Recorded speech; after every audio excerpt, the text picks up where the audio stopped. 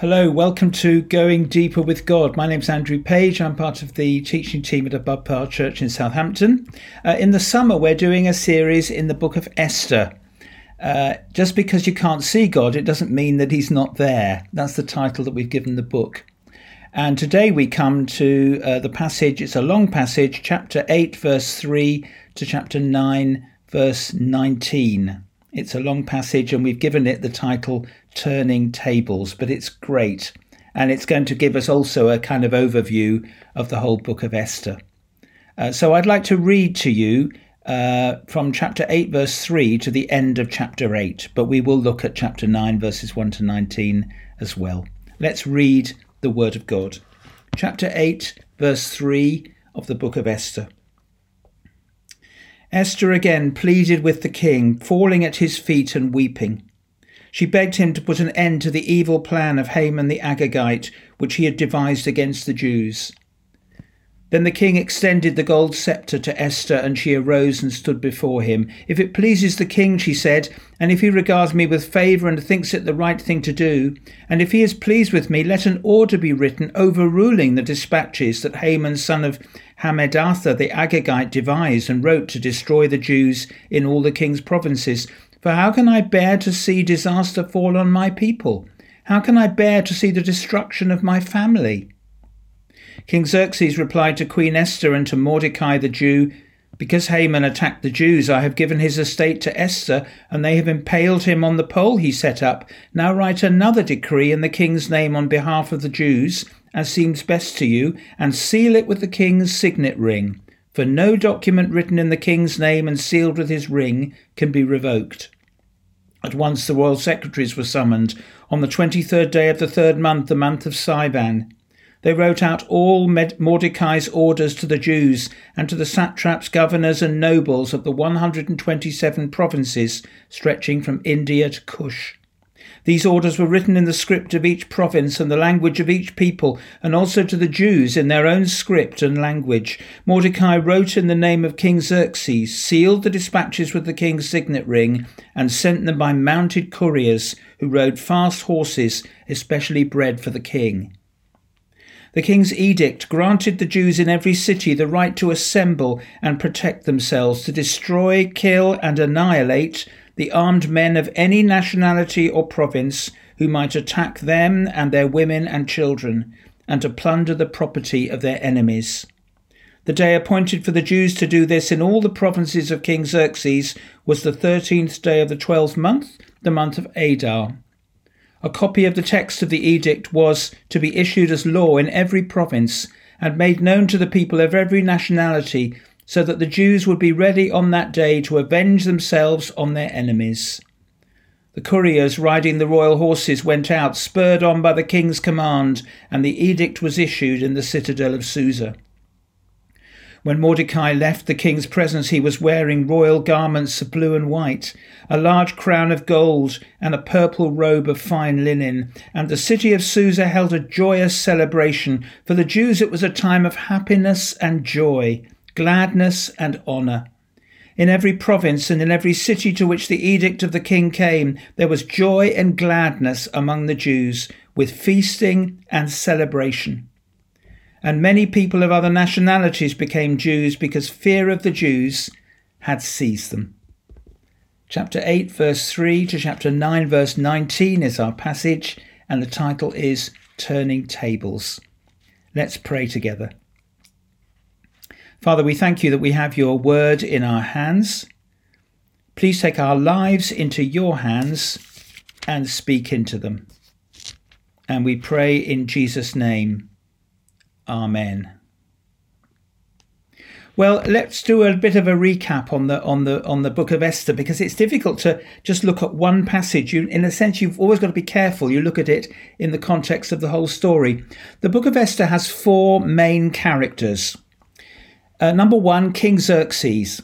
He's the king, the emperor of the Medo-Persian Empire. It's a vast, successful, powerful empire. King Xerxes. Secondly, there is Haman, who is King Xerxes' right-hand man. Haman always does what the king wants him to do, although actually the king often ends up doing what Haman wants him to do. The third main character is Mordecai. Mordecai is a Jew. The Jews are part of this kingdom, the Medo-Persian Empire. And whenever Mordecai is mentioned in this book, it's nearly always described as Mordecai the Jew, just as a reminder that Mordecai is a Jew. And then the fourth main character is Esther, who is the cousin of Mordecai, and she has become the queen of King Xerxes. So those are the four main characters: King Xerxes, Haman, Mordecai, and Esther. But actually, of course, there is another main character, the most important main character, and that is the character of God. The book of Esther is most famous, I think, for never mentioning God. Well, that's why we've given this book, this series, the title, Just Because You Can't See God, it doesn't mean that he's not there. Because there are things that happen in this book where you might say, it just so happened, or as luck would have it. And then you begin to think, this is not random. This is not chance. This is God at work, working out his purpose. So God is at work. And that message, just because you can't see God, it doesn't mean he's not there. That's a message we need to hear today as well. Because sometimes we look at our own lives or we look at our world and we think, where is God? Well, the Word of God is saying to us, the Spirit of God is saying to us through the Word of God, God is at work and he is working out his purposes. Okay, we're going to come now to the book of Esther. We're going to do it in two sections about decrees that King Xerxes enacts. And the first decree is a decree against the Jews, And the second part will be a decree for the Jews. A decree against the Jews, it goes all the way from chapter 1, verse 1 to chapter 8, verse 2. But don't worry, I'm not going to read all of that. But it's just important we put it in context. Haman was a man who wanted people to bow and scrape to him. But Mordecai didn't do that, so Haman was angry and he wanted to get rid of Mordecai. But not just Mordecai. He discovered that Mordecai was a Jew and he wanted to get rid of all the Jews. Let me read to you from chapter 3 of Esther and verse 6.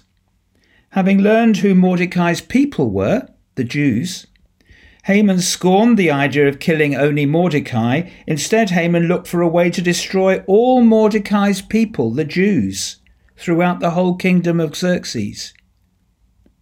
So that's what he plans to do. And he gets the king to issue a decree.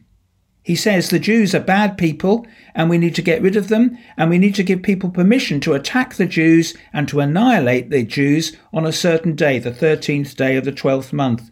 Chapter 3, verse 13, dispatches were sent by couriers to all the king's provinces with the order to destroy, kill and annihilate all the Jews, young and old, women and children, on a single day, the 13th day of the 12th month, the month of Adar, and to plunder their goods.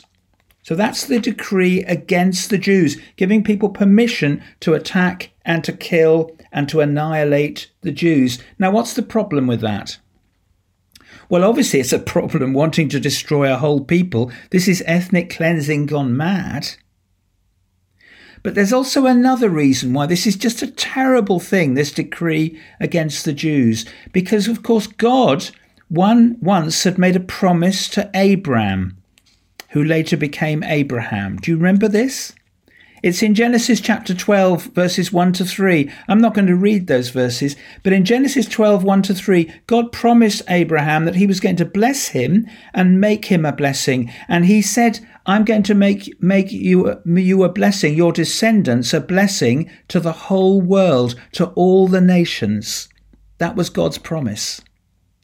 And as you read through the Old Testament, you begin to get the idea there's going to be one particular descendant of Abraham one day, a Jew, who is going to be the means of that blessing coming to not only the Jews, but to the whole world, to all the nations. And of course, if you're a Christian, a believer in Jesus, you're already thinking, yes, that's Jesus. And you're right. Well, come back with me to the book of Esther. If this decree against the Jews is carried out, if all the Jews are annihilated, then there's never going to be a man called Jesus. There's never going to be forgiveness. There's never going to be hope. So this is an incredibly important thing. This is a terrible thing, this decree against the Jews. I just need to say two other things are happening at around the same time. King Xerxes discovers that Mordecai once saved his life. Mordecai, some years before, had discovered an assassination plot against King Xerxes and had told the right people, and King Xerxes' life was spared. Mordecai never got rewarded for that. And King Xerxes discovers that and rewards Mordecai and elevates him to be one of his most trusted advisors. At the same time, Queen Esther tells King Xerxes that she's a Jew and that Mordecai is a Jew, and that Haman's decree was therefore a plot against her and against Mordecai as well as against all the Jews. And King Xerxes is very angry, and he has Haman killed. So that's the decree against the Jews. But there's a problem. Even though King Xerxes is now on side and wants to protect the Jews, in a sense he can't, because a decree in the Medo-Persian Empire can never be overturned. You can't just press the delete button. So this decree is still in force, that on the 13th day of the 12th month, anyone can attack the Jews and destroy and kill and annihilate them.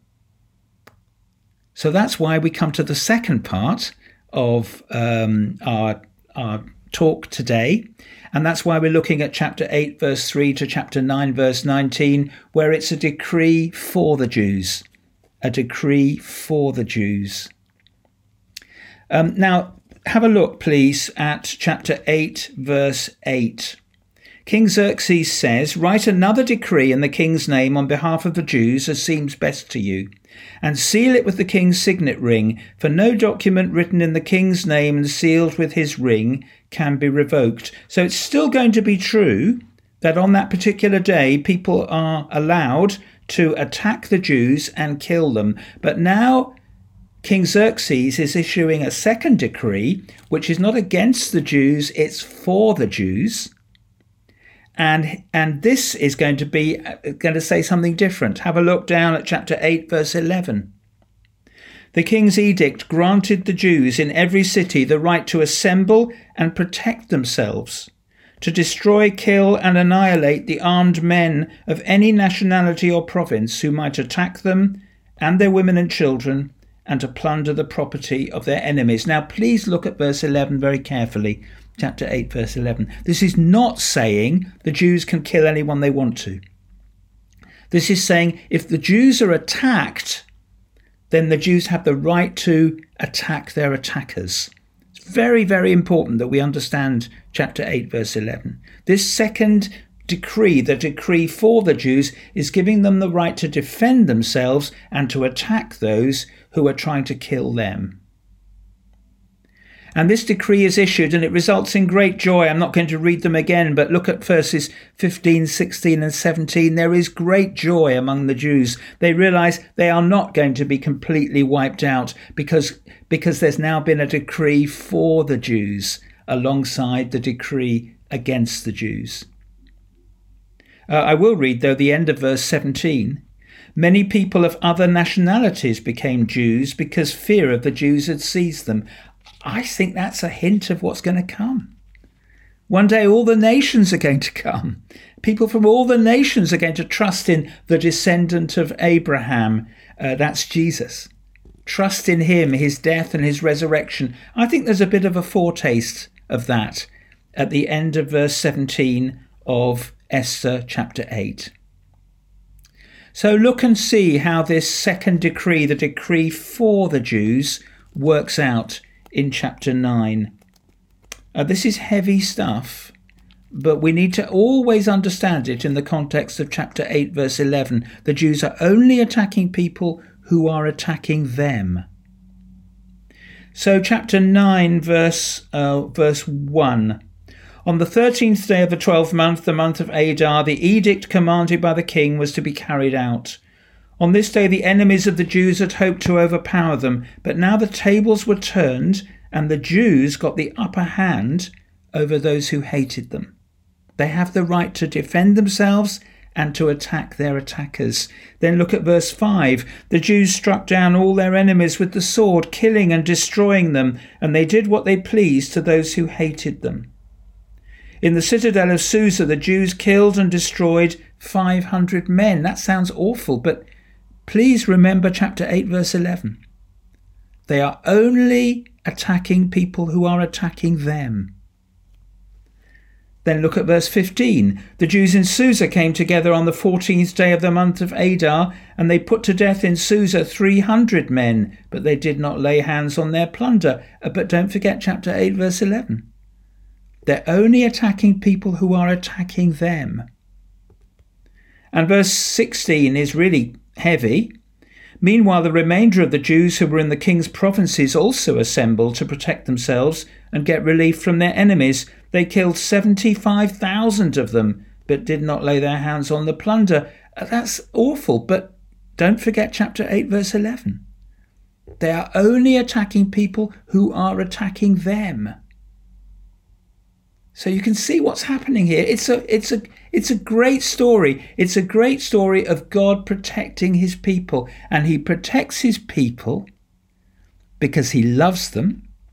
He loves Queen Esther. He loves Mordecai. He loves all his people. But he also protects his people because he's got a plan. And one Jew, one day, many centuries in the future, is going to be born, is going to be given the name Jesus. And this Jesus is going to be the Saviour. This Jesus is going to die on the cross for the sins of the world. This Jesus is going to rise again as proof that he has paid the price for our sins. And this Jesus is going to become the exalted King of the universe. Oh, will you rejoice with me? There are things in this Esther story that I find quite hard. But all the time you see that God is at work. Do you see that? Just because you don't see God, it doesn't mean that he's not there. Just because you don't see God, it doesn't mean that he's not at work. He's working out his plans. And that should fill our hearts with gratitude. I hope that's you. However you're feeling, whether you're feeling great or whether you're feeling kind of empty, I hope you can lift your heart and rejoice that God has a plan, and he's protecting his plan, and he's fulfilling his plan. And Jesus did come, and he did die, and he did rise again, and he is exalted. And one day there will be people from every nation and tribe and language in front of the throne worshipping. It is fantastic. And you and I, as trusters in Jesus, we will be there. I hope you're worshipping. I hope you're thanking God for this. This is great good news. God is working his purpose out as year succeeds to year. God is working his purpose out, and the time is drawing near. Nearer and nearer draws the time that shall surely be when the earth will be filled with the glory of God as the waters cover the sea. Oh, let's thank God for his plan. Let's thank God for his faithfulness. And let's thank God for his Son.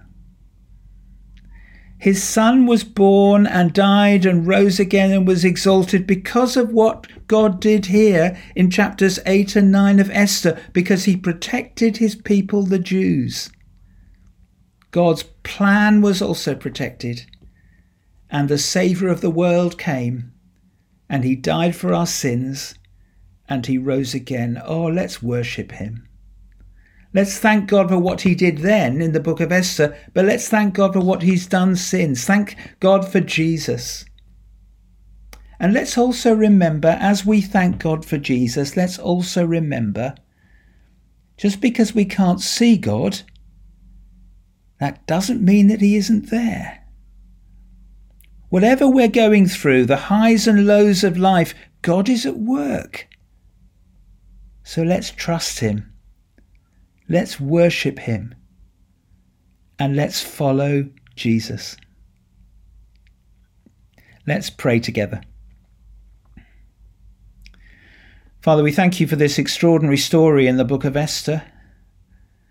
Thank you for this decree for the Jews, your people. Thank you for the way in which you protected your people. We praise you, and we thank you that that made it possible that one day Jesus, your son, would come and be born and live and die and rise again. And thank you that the Lord Jesus is now the exalted King at your right hand. We worship you. Father, we thank you that you are at work, and we thank you that so many of us who are watching this today, we are trusters in Jesus, your Son. We know that we're forgiven because of what Jesus did on the cross. We worship you. And Father, we want to pray that you'd help us to remember that just because we can't see you, that doesn't mean that you're not there. Thank you that you are at work.